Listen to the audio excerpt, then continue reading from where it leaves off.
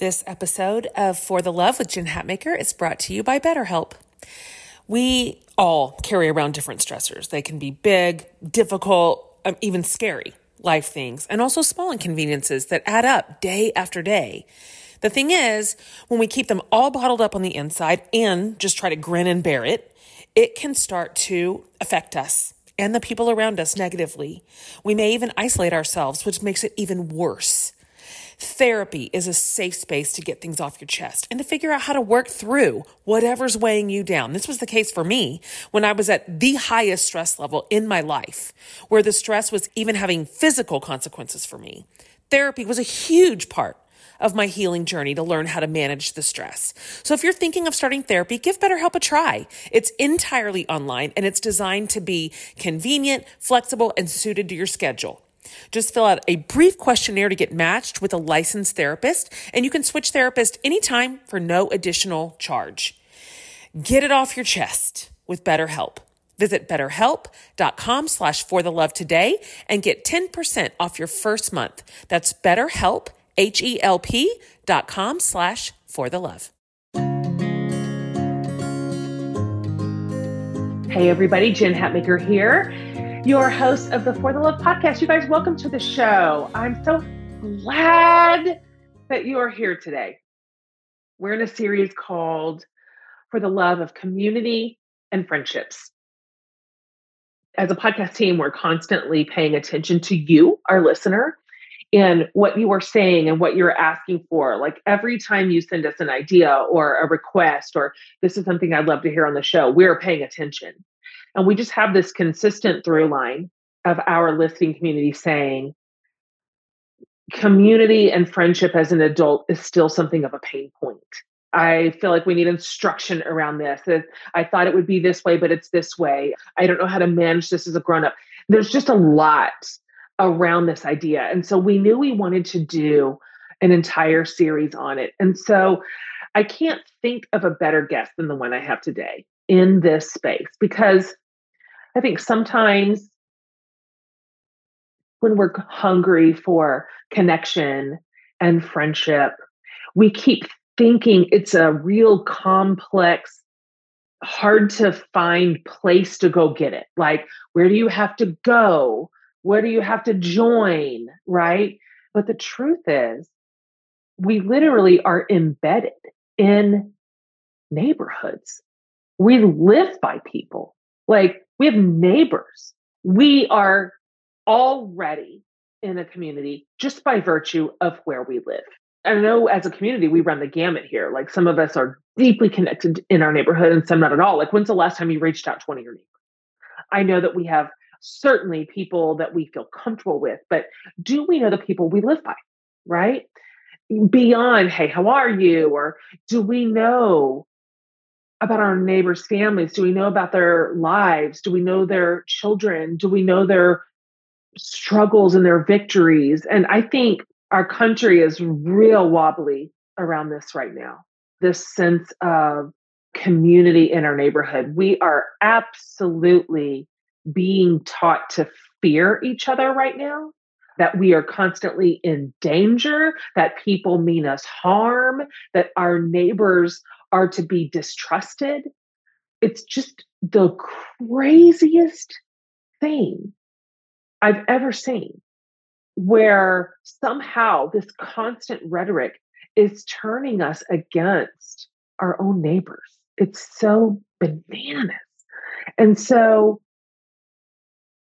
I'm interested in reversing this trend, this slow sense of like place and community and connection, having people around our tables, having our neighbors on our porches, being around theirs, and being deeply invested in one another, living our lives, just our ordinary, plain, daily lives with the people around us. And so our guest today is just a precious friend of mine, really, like for so long now. And one of my favorite people.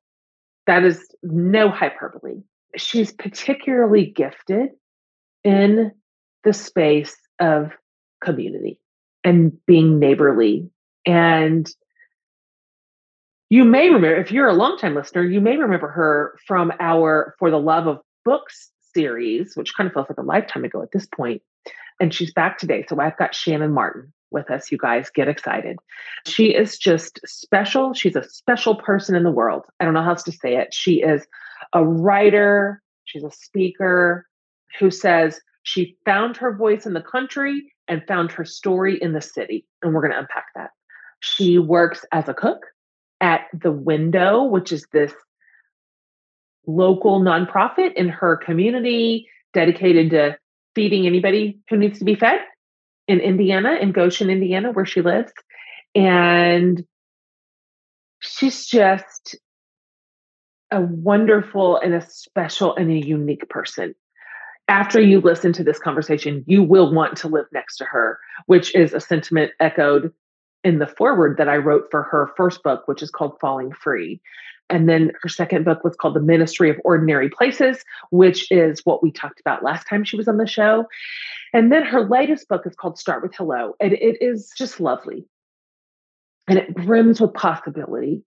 And our other friend of the show, Oshita Moore, said this about it. She said, it's a call to action toward radical, realistic hospitality. And that's true. And not in some big, performative, complicated, fussy, fancy way. In fact, it's the opposite of every word I just said. And so I want you to enjoy this conversation, this idea of what it means to be deeply embedded in a neighborhood where you are both, you are a good neighbor, your neighbors are good neighbors to you, and you are truly living in this connected, beautiful way. It's lovely. It's hopeful. You'll see why she's my absolute favorite. So without any further ado, please enjoy this just beautiful conversation with my friend who I love, Shannan Martin.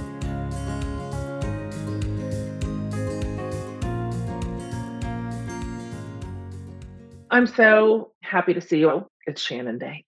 Lucky me. Yay. Hi. Lucky me. Hi. Okay. So this is not your first time on the show. I'm so happy to have you back. But it was a while back. We did For the Love of Books.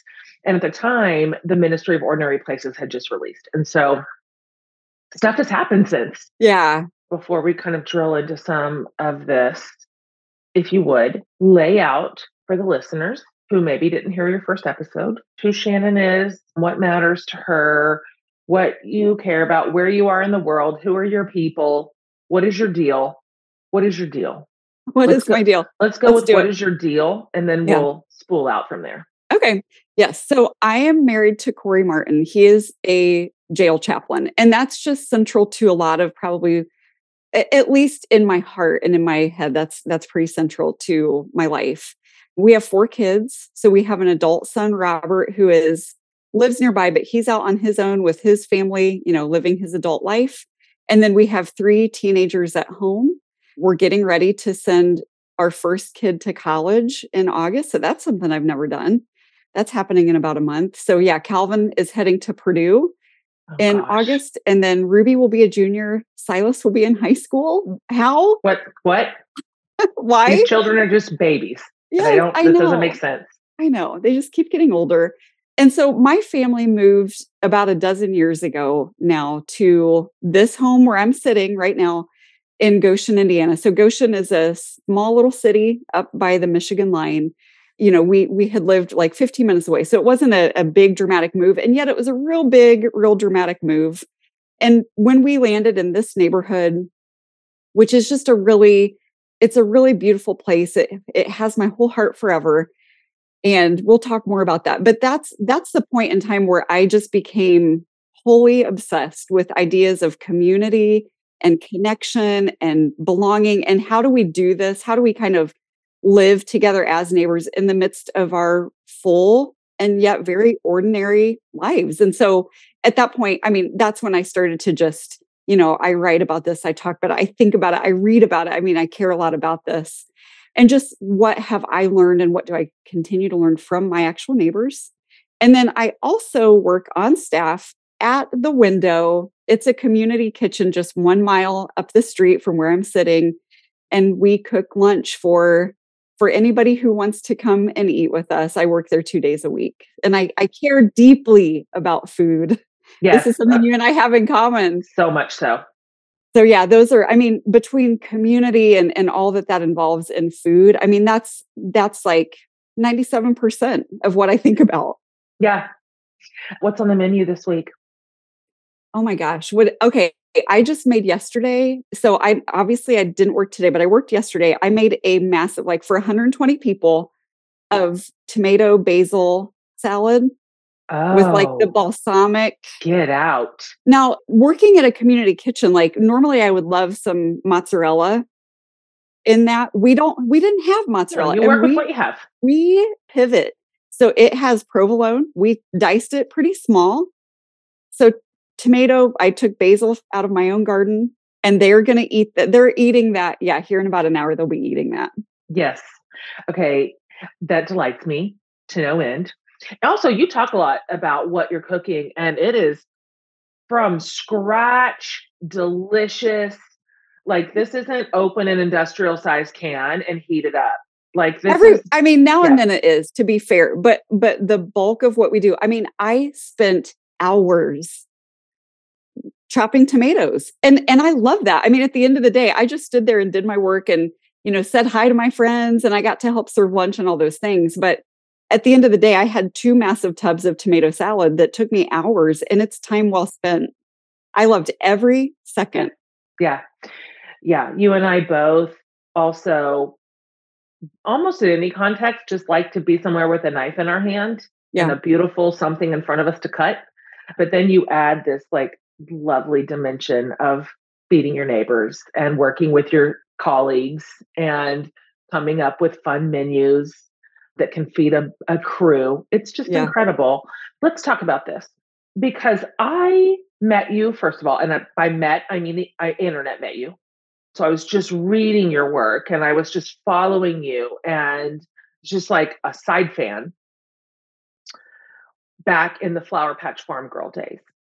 And so you briefly mentioned this earlier, but would you say that that was the key that turned the lock, right? When you went from, I'm a girl who lives in the country with like gingham Right. fabrics and, gardens, Literally. Yeah. Yeah. Yeah. uh-huh, curtains, to now I'm a person for whom neighborliness, community became the center spoke of the wheel.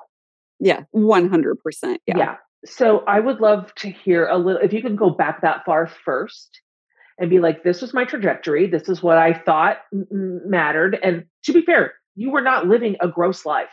Like, Right. you No. had some beautiful elements Oh my in your gosh. life. You were close Yeah. family. I mean, there was stuff. It wasn't like I was terrible and then I was great. Right. But you had a really strong and severe sea change in the way that you and your family were living and where. Can you go there and then we'll kind of go from there? Yeah, so bless her heart, Flower Patch Farm Girl. I mean, she's still in me, and that's the thing, Of like, course, you still make pickles. I do, man. Yes, I mean, I'm still I laugh about it, it's funny. That's the day where we couldn't just be our name, I that's guess? right. Like, we had to, like That's right.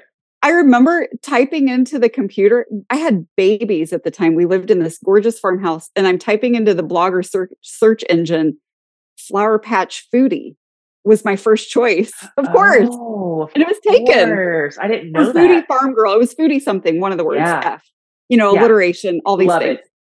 And so I'm like, well, shoot, that's taken. So how about Flower Patch Farm Girl? And it wasn't taken. And I'm in people's phones to this day as Flower Patch Farm Girl. Like that's I my didn't know your real contact name. name.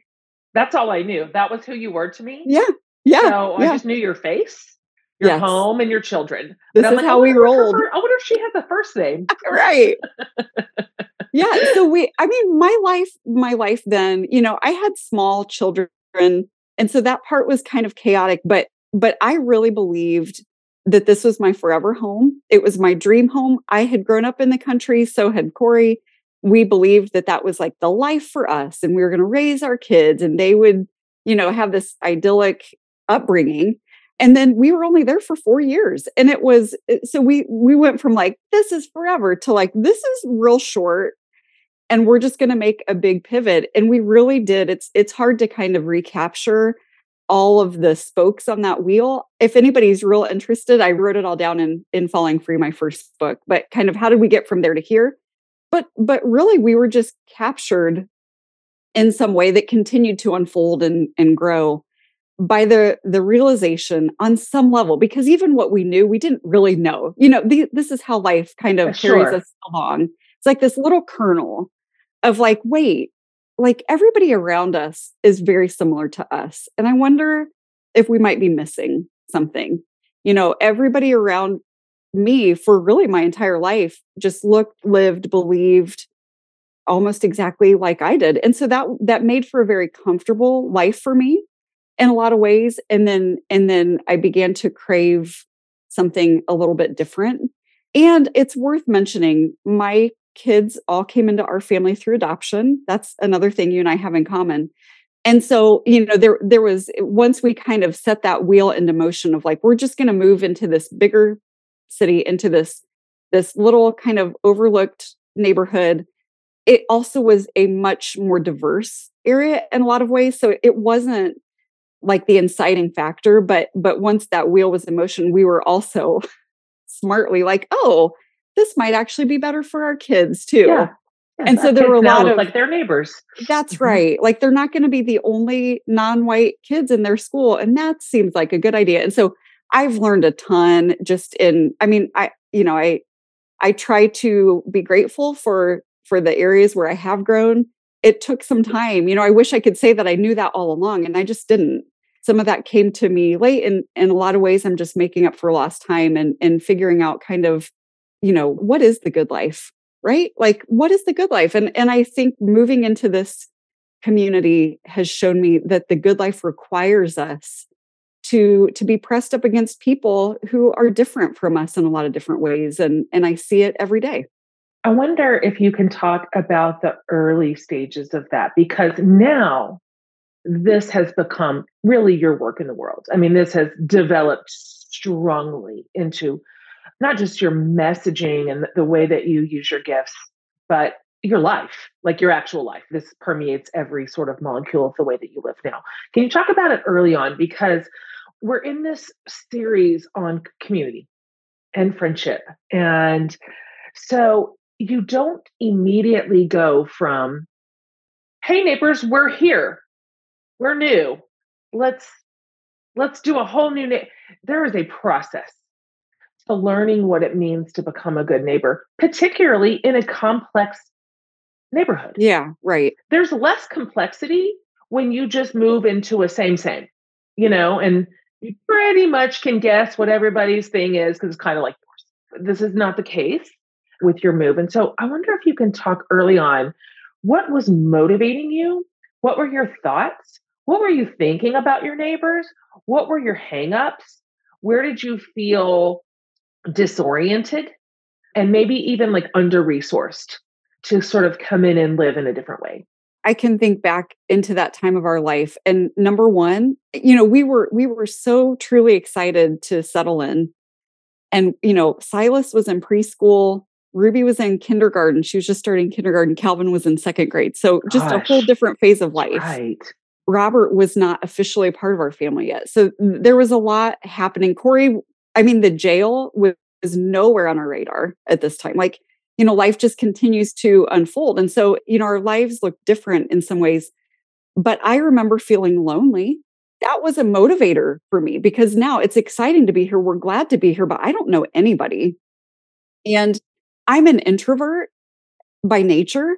And still, like introverts still need connection. Introverts still need community. And so, that loneliness was a motivator. I just remember, being weird to try to get to know people, literally going out front. If I would hear people kind of walking past, I'm pointing out my windows there, but that's our street facing window. And if I could hear people coming by, I would try to like be casually outside.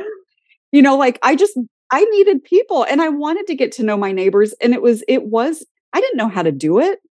I did not know. I had grown up with like cornfields as my neighbors for most of my life. I didn't know what I was doing. One of the things that I learned from that time that I think it matters for all of us to learn this is that it took me outside of finding my people, I kind of bristle against that language a little bit because it implies that we're going to go find comfort. We're going to go out and find people who, on paper, we just make a lot of sense together and we've got a lot in common. We're in the same phase of life and then we're just going to be friends. I was suddenly in a situation where I just needed anybody. And it taught me, rather than going out looking for my people, I could just recognize my people. They were already here. They were already around me. On paper, we probably didn't make any kind of sense together, but just looking around in my ordinary life and saying like, hey, we're both here. That must matter for some reason. Let's find out why. Let's find out why that matters. Let's just kind of choose each other. Because in some ways, it's a lot simpler than putting the pressure on ourselves to go, find somebody who has everything in common with us. It's a lot more interesting and fun. It might be a little bit messier, but that's where some of my most enduring friendships have grown.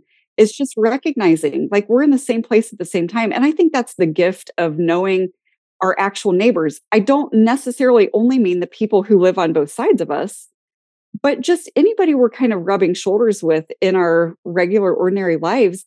That is friendship and connection waiting for us. Shout out to Astapro for sponsoring this episode and providing us with free samples. Guys, it's already allergy season in Texas. My yard is in full bloom and all the things are in the air. So I decided allergies will not win this year. So I tried Astapro. It has improved my nasal allergy symptoms and it's faster, bro. Astapro is a first-of-its-kind nasal allergy spray. It is the fastest 24-hour over-the-counter allergy spray. It starts working in 30 minutes, while other allergy sprays take hours. Astapro is the first and only 24-hour steroid-free allergy spray. Astapro delivers full prescription strength indoor and outdoor allergy relief from nasal congestion, runny and itchy nose, and sneezing. So get fast-acting nasal allergy symptom relief with Astapro. Go to astaproallergy.com for a discount so you can Astapro and go, you guys, today. ASTEPRO allergy.com. Use as directed for relief of nasal congestion, runny nose, sneezing, and itchy nose due to allergies. Astapro and go. Your last book is Start with Hello. And I like it because it's a pretty simple, straightforward roadmap. But how do I do it? Well, let's start with hello. Right. Let's go to the beginning of any conversation. And frankly, that's true. In some ways, this can be like a complex process of becoming like a really good neighbor and letting your neighbors be good neighbors to you and like living in community. But on another hand, it's not rocket science, right? Like I'm thinking about the listener going, I don't know my neighbors, or I'm new, or I've never done this before. I've never even thought about it like this before. Like, let's talk about some of those early reach outs. Be they awkward, weird, across language, right, barriers. Yeah. I mean, yeah. Every relationship that we have, whether it's the smallest acquaintance or, our truest loves, began with a hello. The math checks out. And so we run the risk of overlooking these small things. And really, I think when it comes to community and connection, the small things are really the only things because that's where everything builds from that. It can't be an ending point where we just, we're out in the world like saying hi to everybody and that's the end. But as we kind of condition ourselves to be paying attention to who is around us and noticing the people around us, and then we grow into it. I think abundance means that we can let it be slow. And it is. Like there's no, quick and speedy plan to connection with the people near you. I've been here for 12 years. There are still people that I don't know. There are people who have come and gone. There are still people that it feels harder or it feels awkward in some way, or we have barriers between us. And I know now that there's something to this idea of staying put in a place for as long as we're able. And we don't always have a say in that. But for as long as we're here, we're going to be committed to this place, whether we chose it or didn't choose it. And we know that it matters that we live in a place where we can look around us and know the people closest to me know who I am and I know them. And when chaos strikes, a lot of times it's going to be the people near us in proximity or who are the first responders in some way. It just matters to know that they're going to have my back and that they know that I'm going to have their back. And so, yeah, when you think about what were some of those early conversations like, I'm still having some of those. There's not an ending point. And so, just being willing to take those small little steps of making eye contact, paying attention, saying hello, helping when we can, it all counts. Mm. I love that. And it reminds me of what you were wanting to title the book, and they wouldn't let you, and I loved it. Something for the long haul. Do you remember? Oh, I try to title every book Love Song for the Long Haul. That's what it was. Love Song for the Love. I loved it. I was like, yes, put it on the cover. And they just wouldn't have it. I still have not given up. Listen. Because thank you for remembering that. When you said that, I was like, oh no, I don't know if I remember, but of course I remember. Yes. That's what it is though. That's how I feel in my life. And I'm going to keep repeating as often as I can while we talk. I am an introvert. Like I am not an extroverted person. This does not come naturally to me. It's not always easy, but the more we commit to our place, whatever our place might be, the more we notice it, the more we attend to it, we fall in love with it. And that love just kind of grows and we bounce it around the room kind of. It gives us fuel for the long haul. It just does. It works. One thing that you have talked at length about, and you wrote at length about too in Start With Hello, one thing that I love that you have dismantled in this sort of ethos of neighborhood and community is that at its core, being a good neighbor also means letting your neighbors be good neighbors to you. You're not just there. This is not a one-way street. It's not, I'm going to move in and bring the good. That's not at all. In fact, that is kind of catastrophic. So it's this thing like, oh, no. It is a give and receive. Like we are good neighbors to each other. That's what really it is. Mm-hmm. Can you talk about that a little bit more? I'd love to. When we set out to title this book, which is always a tumultuous process for me, because I keep giving Love Song for the Long Haul and I keep being told no. That's right. I do appreciate your tenacity. I really do. I've learned that maybe titling is just not my forte. But when it got to the subtitle, like, not to get too in the weeds here, but these things really matter. There's a lot of conversation that goes into them. There's a lot of opinion. And I remember being really resolute, despite all the ideas being kicked around. It couldn't be a book, the subtitle is And Other Simple Ways to Live as Neighbors. It could not be Other Simple Ways to Be a Good Neighbor. It had to be to live as neighbors because that implies the reciprocity, because we can't be a good neighbor by ourselves. It requires, by virtue, it requires that we are living in the tension and in the abundance and in the push and pull of other people. And so, yeah, that's the whole key is if we are not receiving from the people around us, we're just not living as neighbors. When I arrived into this neighborhood, I for sure still had some of those. I thought I had kind of, cast off some of them, but I still arrived with plenty of this baggage of like, well, here I am. Now what do I do? And a lot of people around me were reinforcing that by, okay, you moved into an under-resourced neighborhood. You must be starting a thing. Totally. You must be planting a church, which absolutely not. Like we were the last people that should ever do something like that. But it was like implied that there had to be this outreach, this ministry, if you will, that we were coming here to do. And I remember in those early years, even just being like, wait, now I just live here. Like I'm not doing a thing. I just live. Like these are the conversations I'm even having with God at that point was like, but what should I be doing? What am I producing? Right. How should I be helping? And I just felt like God was saying like, just live your life, Shannan, just be normal.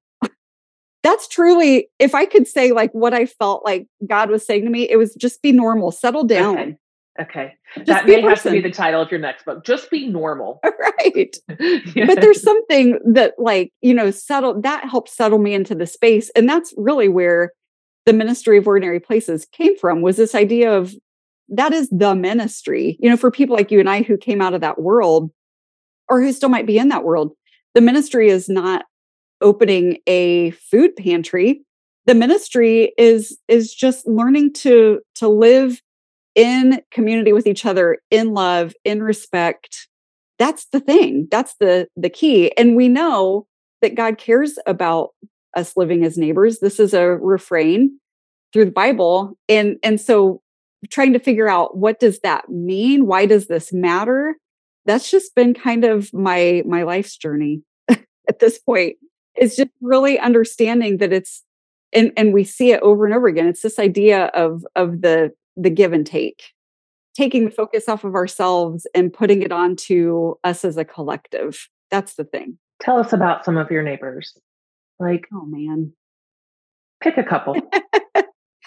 I have the most wonderful people around me. I mean, our neighborhood at this point, 12 years in, it looks different in some ways. When we moved in, a lot of our block was abandoned homes. So the house that I sit in now was one of those homes. They were basically getting rid of, tearing down these homes that had been abandoned for decades. So I remember that first year we were like coming out of evangelical culture. Corey and I both had never been allowed to trick or treat. And we had these little kids, and I'm desperate. Yes. I'm desperate to get to know the people around me. So I'm like, you know what we're going to do? We're going to trick or treat. And so we were like digging under the beds for costumes. We were pulling stuff together, and then we went out, and then we're like, oh, there really aren't that many people around. It didn't work. But in the intervening years, that has changed a little bit. And so now, I would say most of our neighborhood are Latino folks. So for some of those folks, we do have language barrier. Our next door neighbors have lived here. They moved into their home, which is like the twin of our home, but a different color. It's that kind of situation. They moved in like the year before we did. And one of the things that, like a tradition, and I mention it because we're planning this right now, we spend every 4th of July with them in our backyards. Oh, I know. I know these stories. It's been wild. Like one of the COVID years, we were like kind of trying to stay in our own yards, but still trying to celebrate.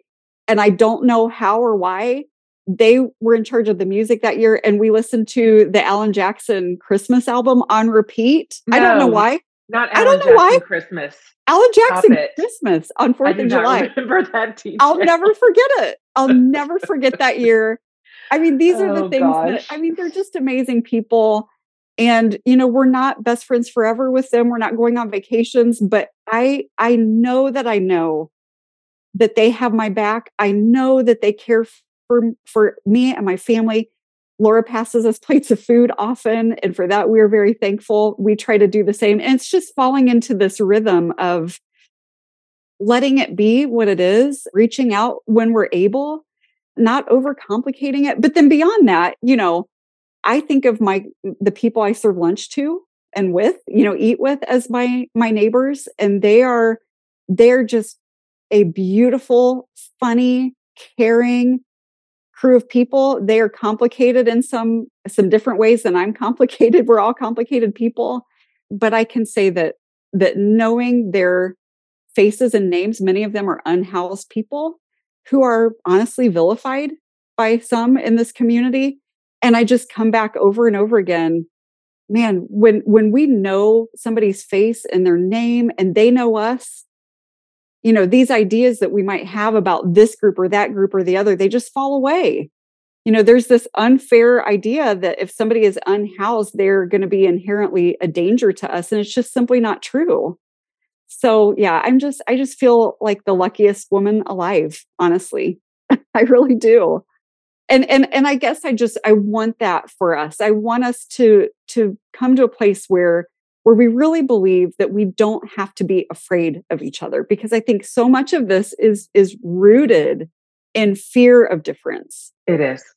And of course, we don't need to spill a lot of ink on this because you and I will never get off of it, but that is the dominant, pervasive culture we're swimming in right now, which is to fear one another, to always be on the defensive as if we are in danger, which makes us offensive. Right. That's what happens when you constantly feel like someone is out to harm you, then in turn, you are chronically offensive and even dangerous. I mean, we've been seeing this recently. People, you can't knock on a neighbor's door, you know, without fear. Remy was wanting to do this door to door thing. She was earning money, saving money for camp. And I'm like, you just can't. It's a weird moment in our country where people are scared and of each other, of the neighbor on their street or a kid who's a different color or whatever. And so I'm with you on this, that if we would be willing to become proximate to one another, just in a normal way, just be normal, the title of your next Yeah. book, I think we would be so pleasantly surprised Yeah. to discover what we have in common, which is so much. It's so Yeah. much. It's most of everything. Well, and even our differences, like we can have a lot of difference between each other That too. and not be afraid of that. You know, we can Totally. celebrate that. I mean, I come back over and over to, and I appreciate what you shared about Remy, because I want to be always aware that, you know, I sit in some different privileges, you know, and I think the similar things about my kids, you know, there's different levels of, like, some people need to be careful in a different way that's really unfair. Yeah, I guess is what I'm trying to say. Exactly the conversation she and I had.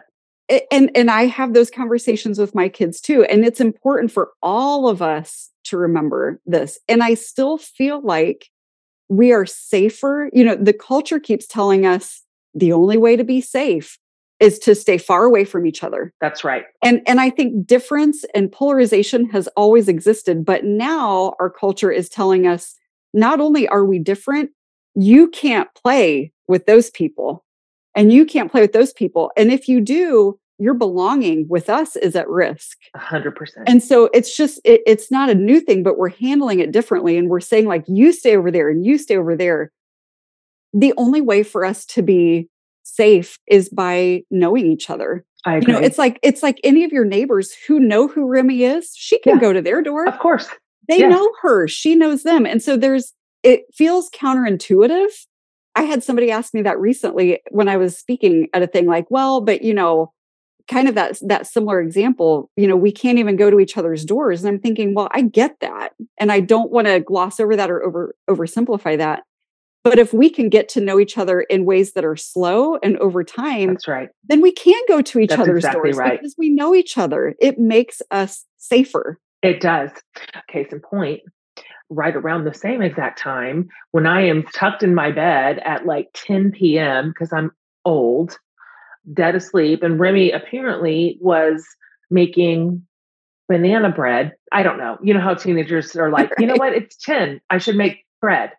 And didn't have enough sugar. So she walks to my neighbor's house, 10 p.m. Oh my goodness. 10 p.m.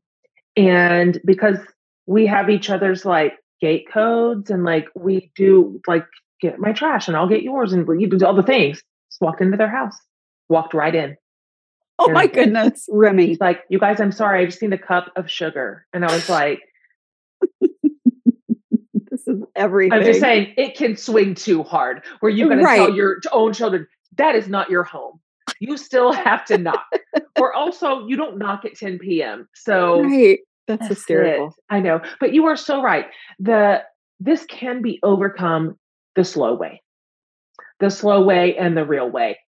That's the only way to do it is, and we like our quick fixes, and I include myself in that. But if we all decided today is day one, like starting today, whatever our life happens to look like, regardless of how connected we feel like we are, today is a new day. I'm going to be a little more intentional and understanding this is not going to be like, and in 6 months, you know, that's right. But when we make that little shift, you know, that you turn that ship by just a couple degrees, it keeps carrying us into change and into connection and into more freedom and less fear. I mean, these are the things that we are longing for right now. And so people tell me all the time, this isn't even possible. And I know they're wrong. And so we can just put just a little more intention behind it. And that's why I wrote this book, because when I showed up 12 years ago, I didn't know what in the world I was doing, but I learned some things along the way that made it simpler. And I learned them from my neighbors. Everything I know was learned secondhand. And so, if I can, they say writers should write the book that they want or wanted. And that's really what I did here. I wanted to make it just as simple, as absolutely bare bones simple as possible, because that's the only way we're going to do it.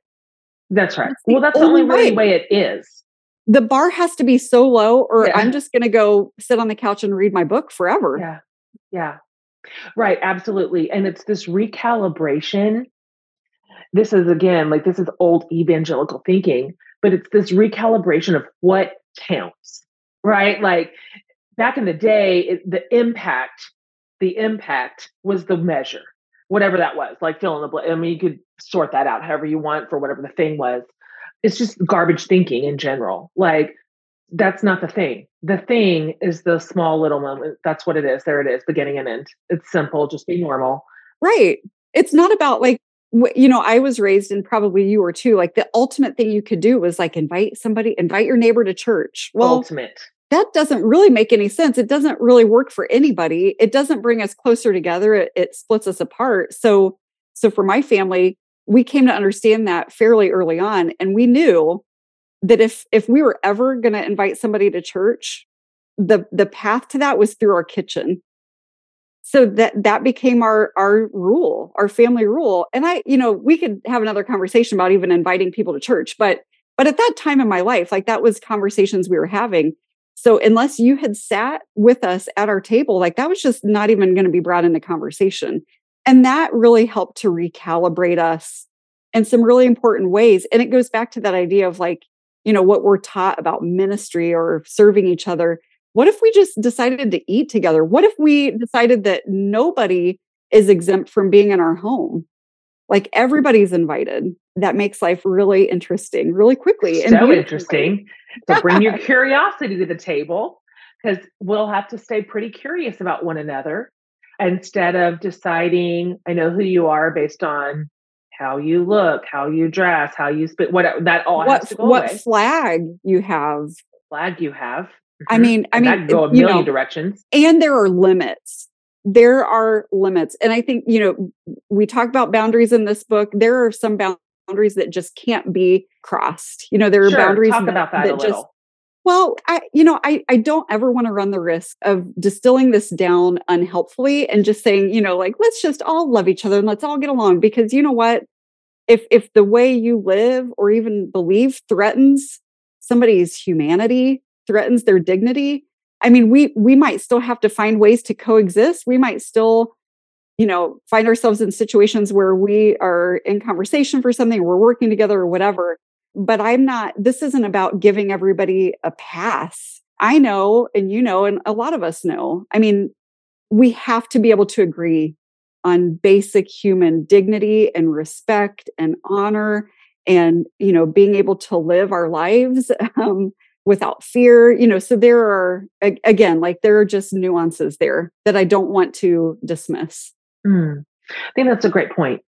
And even in a relationship like that, where someone's posture or beliefs or language causes harm to somebody else's just humanity, even then, it's helpful to just keep an ear to the ground, because people even can change. And so I have so many experiences in my life where somebody was causing active harm to people that I love based on just the words they're saying.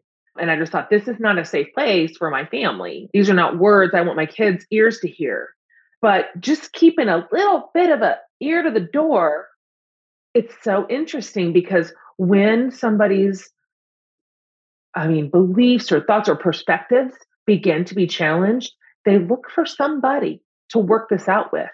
And you might just have a conversation you didn't expect. And so I have now had come back with some folks, and they were just like, would you be willing to have this conversation with me now?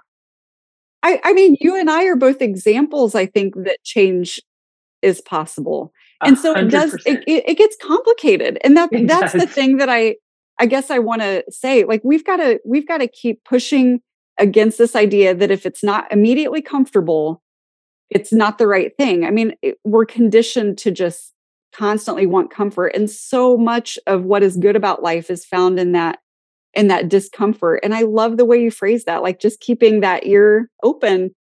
Because man, when I feel, and I can fall into feeling like, I go into burn it all down mode, at least in my Well, mind. that's your Enneagram 8 coming in It hot. is. It does. So, yes.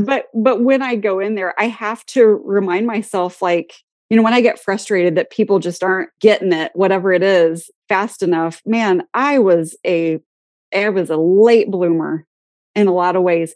And so one of the things that I want to keep reminding all of us is, and I tell people this in my DMs, that's where kind of the pushback comes to me, is in my DMs. And I have capacity to engage to a certain extent, but I just keep reminding people, you have permission to just be curious in healthy ways, because we receive this message in evangelical spaces, especially, like, certain differences mean like stay away. Deal breaker.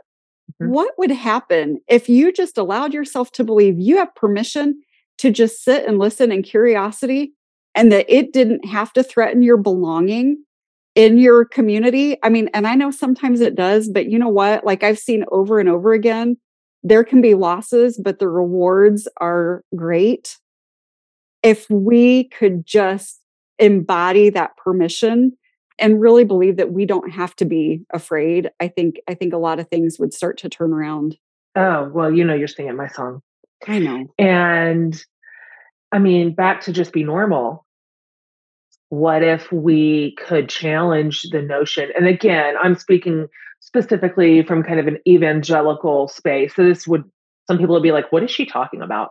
But if that was your upbringing, what if we challenge the notion, like, oh, wait, this person's everything, their life, their beliefs, their partners, their whatever. None of that is my responsibility to even add 1 ounce to. I don't have to. That's not my thing. I'm not here to convince or change or cajole or shame. Like, that's not my work. That's not my job, and it's not my responsibility, nor is it Thank my God. Thank Right. God. Like, what if, okay, take that off the table. Now you can just have a conversation like a normal. Like, just be a normal and be curious. Like, and then what? Tell me about your mom. Like, what'd you do after high school? Just there. And then life unspools in a way that is like connected and beautiful. And that is a hard bit to unravel when that's been your programming. Again, because everything I was taught to do, say, and be was attached to an outcome. Everything. It's all right. Everything becomes a signal. I remember early in my time in this community, I mean, within the first year, I don't remember how I ended up at coffee with a woman. I've never had coffee with her since then. I still know her. We ended up at the coffee shop together. She had connections in my neighborhood, and we're sitting there talking. This is early. Okay. This is gonna exemplify the ways I've grown too. And we're having this great conversation. And she, Goshen is a hub for more progressive Mennonite theology. Okay, that's a thing, everybody. It's a whole thing, and it's a beautiful thing. But she said something about being, having this ethos of nonviolence. And she might have used the word being a pacifist. And I'm sitting there and I'm so intrigued. And I'm also like, am I in trouble? I'm not kidding you. I mean, all of a sudden, like, I grew up in this, like, almost a culture that felt almost like war hungry. 100%. It's hard to explain to people who didn't grow up in it. But I remember a clear, am I in trouble? Because I'm sitting here talking to a pacifist. Am I in trouble? That's right. But it was this sense of like, I knew, like, we have, like, she sees the world really differently than I was taught to. She sees God differently than I was taught to. Am I allowed to be having coffee with her? It's such a silly example, but I think we feel that in different ways all the time. And I'm just saying, we don't have to. We don't have to. What a relief, right? We can just be so, like, I could have And I did. Like, that was one of the things that kind of taught me, like, am I in trouble? Oh, wait, I'm not in trouble. I can sit here and listen and be curious and think about new things, and nothing is threatened. That's Nothing right. is threatened. That's right. Oh, it's so lovely. What a lovely way to live. This would change a lot of things. If folks adopted this posture toward one another, toward curiosity, boy, the trickle down effect would be immense. It would change the fabric of our culture for sure. It's a good dream. I dream it with you. I just love this. I love this work, and I want everybody to know that every little tiny thing we talked about today, you have parsed out in fullness in your 3 books. So, from the beginning, transition with Falling Free, the Ministry of Ordinary Places earlier on in your sort of space that you live now, and then, most recently start with Hello. And so, before I ask you what you're working on next, I had one really last important thing I wanted you to talk about, which I read this morning, because of course I subscribe to your newsletter because I'm not crazy. Oh, So I want you to talk about this very important scientific discovery that you have gifted me oh with my gosh. as of this morning. I just now knew it 1 hour ago. It's going to change your summer.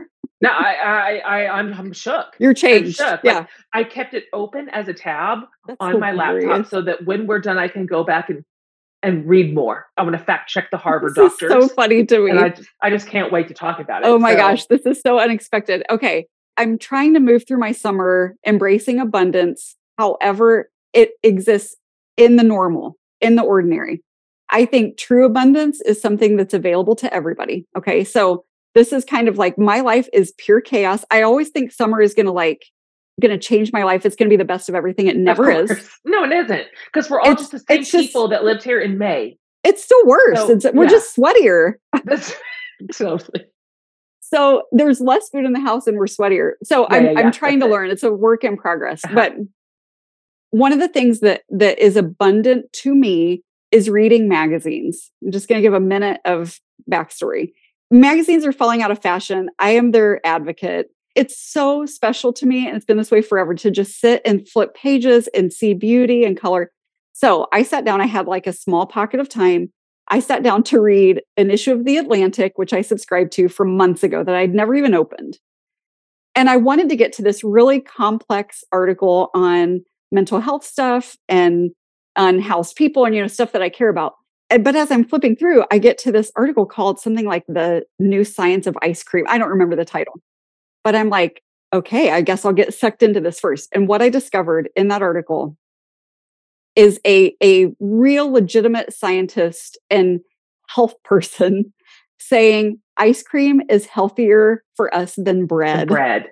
Yes, that's right. I will not forget that sentence. The whole point of this article is like, they're finding that people who regularly, I'm not kidding, people who regularly eat ice cream reduce their risk of diabetes. Like that, it's so specific. Yeah. And they're I'm willing to believe this. They're kicking around like, could it be this? Could it be this? And, what about all these scientific things? Look it up, Google it. Just Google The Atlantic ice cream. It'll pop up. And that is our abundance for today. Go eat some ice cream. It's good for us. We are ending on a high note. See, look, and I'm drinking out of my ice cream cup. It's so perfect. It's very We didn't even plan this. No, we didn't. But I just read it and thought, I will suspend every belief I've ever been handed about sugar. I am willing to absolutely drink this Kool-Aid. Willing and prepared. Okay. Did you take the poll? Did you vote in the mocha almond fudge versus mint chip? No. What's your vote? What's your vote? It's for sure mocha almond fudge. Thank you. Is that the right answer? Yes. I thought so.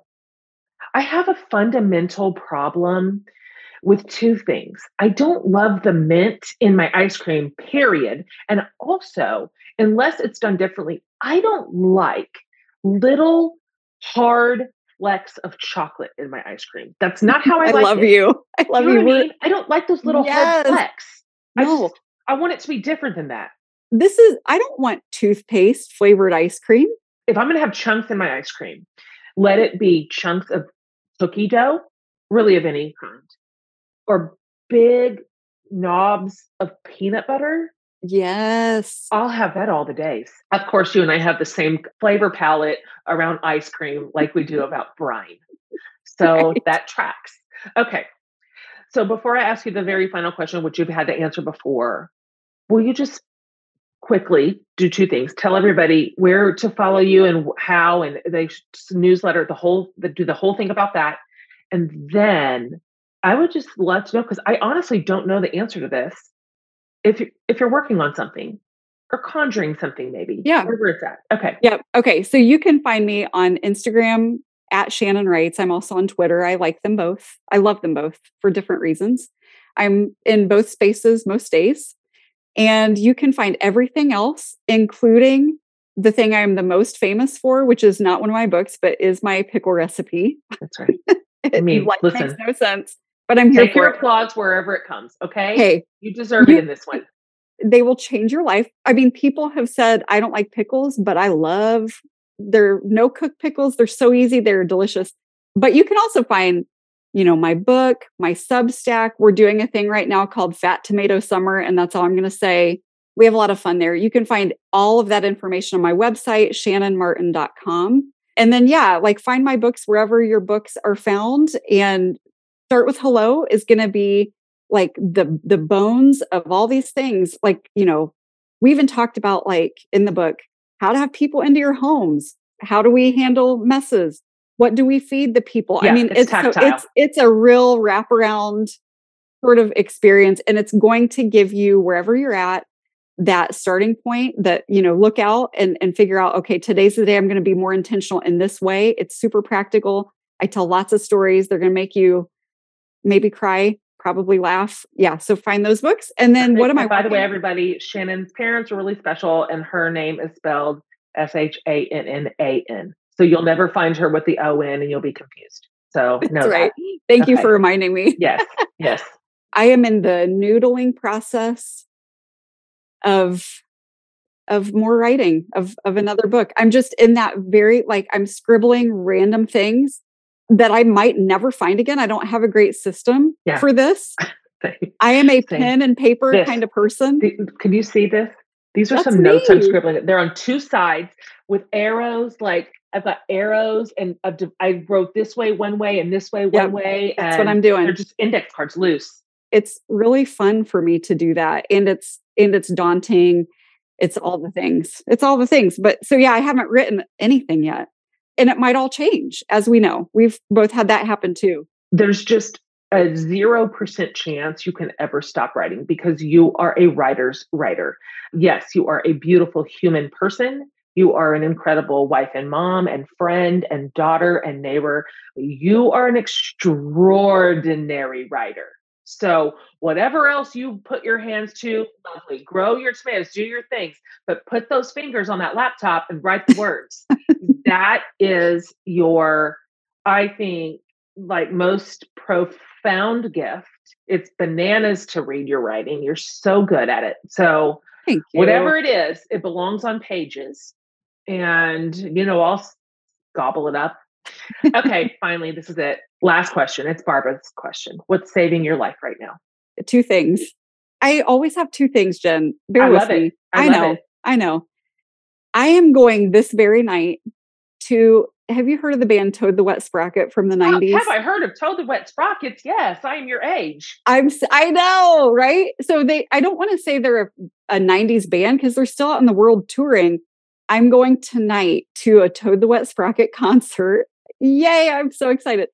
In Michigan. So I'm driving with Corey and a friend of ours, and I'm meeting there at the concert one of my friends from kindergarten. Like, we went to school K through 12 together, and we're going to this show, and I cannot wait. It's like, summer mini road trip. But then the other thing, I expect to see some social media representation of this experience. Come on. Okay. You will. I can't wait. Yeah. The other thing that I'm going to throw out there, because this has been a lifesaver to me, and it's related, it's music related, but anybody who is interested in this conversation we've had today, I want you to go find this song and listen to it. I listened to it. I mean, we listened to this band quite a bit, but just 2 nights ago, I was driving back from summer with Corey, and the song was playing. And I said to Corey, this song legitimately makes me want to be better. It makes me want Oh, to like, gosh. it is magical and profound. It's by Dawes, Dawes is the band. The lead singer is married, I think, to Mandy Moore, as just a little bit of side trivia. So there's that. That's just a little fun fact. Dawes, the song is called Crack the Case. Pull it up on Spotify. You can link it, Jen, in the notes or whatever you do. I just wrote it on one of my really technical notes, which is the back of a receipt. I really think it's super, super special. I think it is saving my life. It's saving me from my anger, which is a go-to emotion of mine.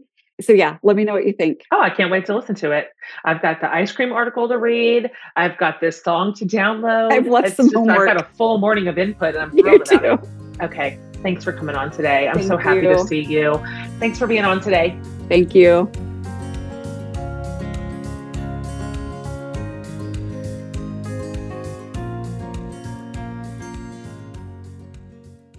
All right, you guys. We scratched the surface barely. Like Shannan has so much just depth to basically every single question we just tipped down on today. And so if you'll go to jenhatmaker.com under the podcast tab, I will have this episode and all the show notes if you'd like to share it. And then I will link to everything Shannan just said, her site, her socials, all of it. So you can find that in one space. And I'm just telling you, if you don't already follow her, if you don't already know her, you are going to be so thankful. Like, fix it today. Start with socials. Just go start following her. She embodies, to me, everything kind of lovely and hopeful in the world. So, all right, that's it, you guys. Way more to come in the Community and Friendship series. We are deeply committed to this idea, to finding our way back to each other.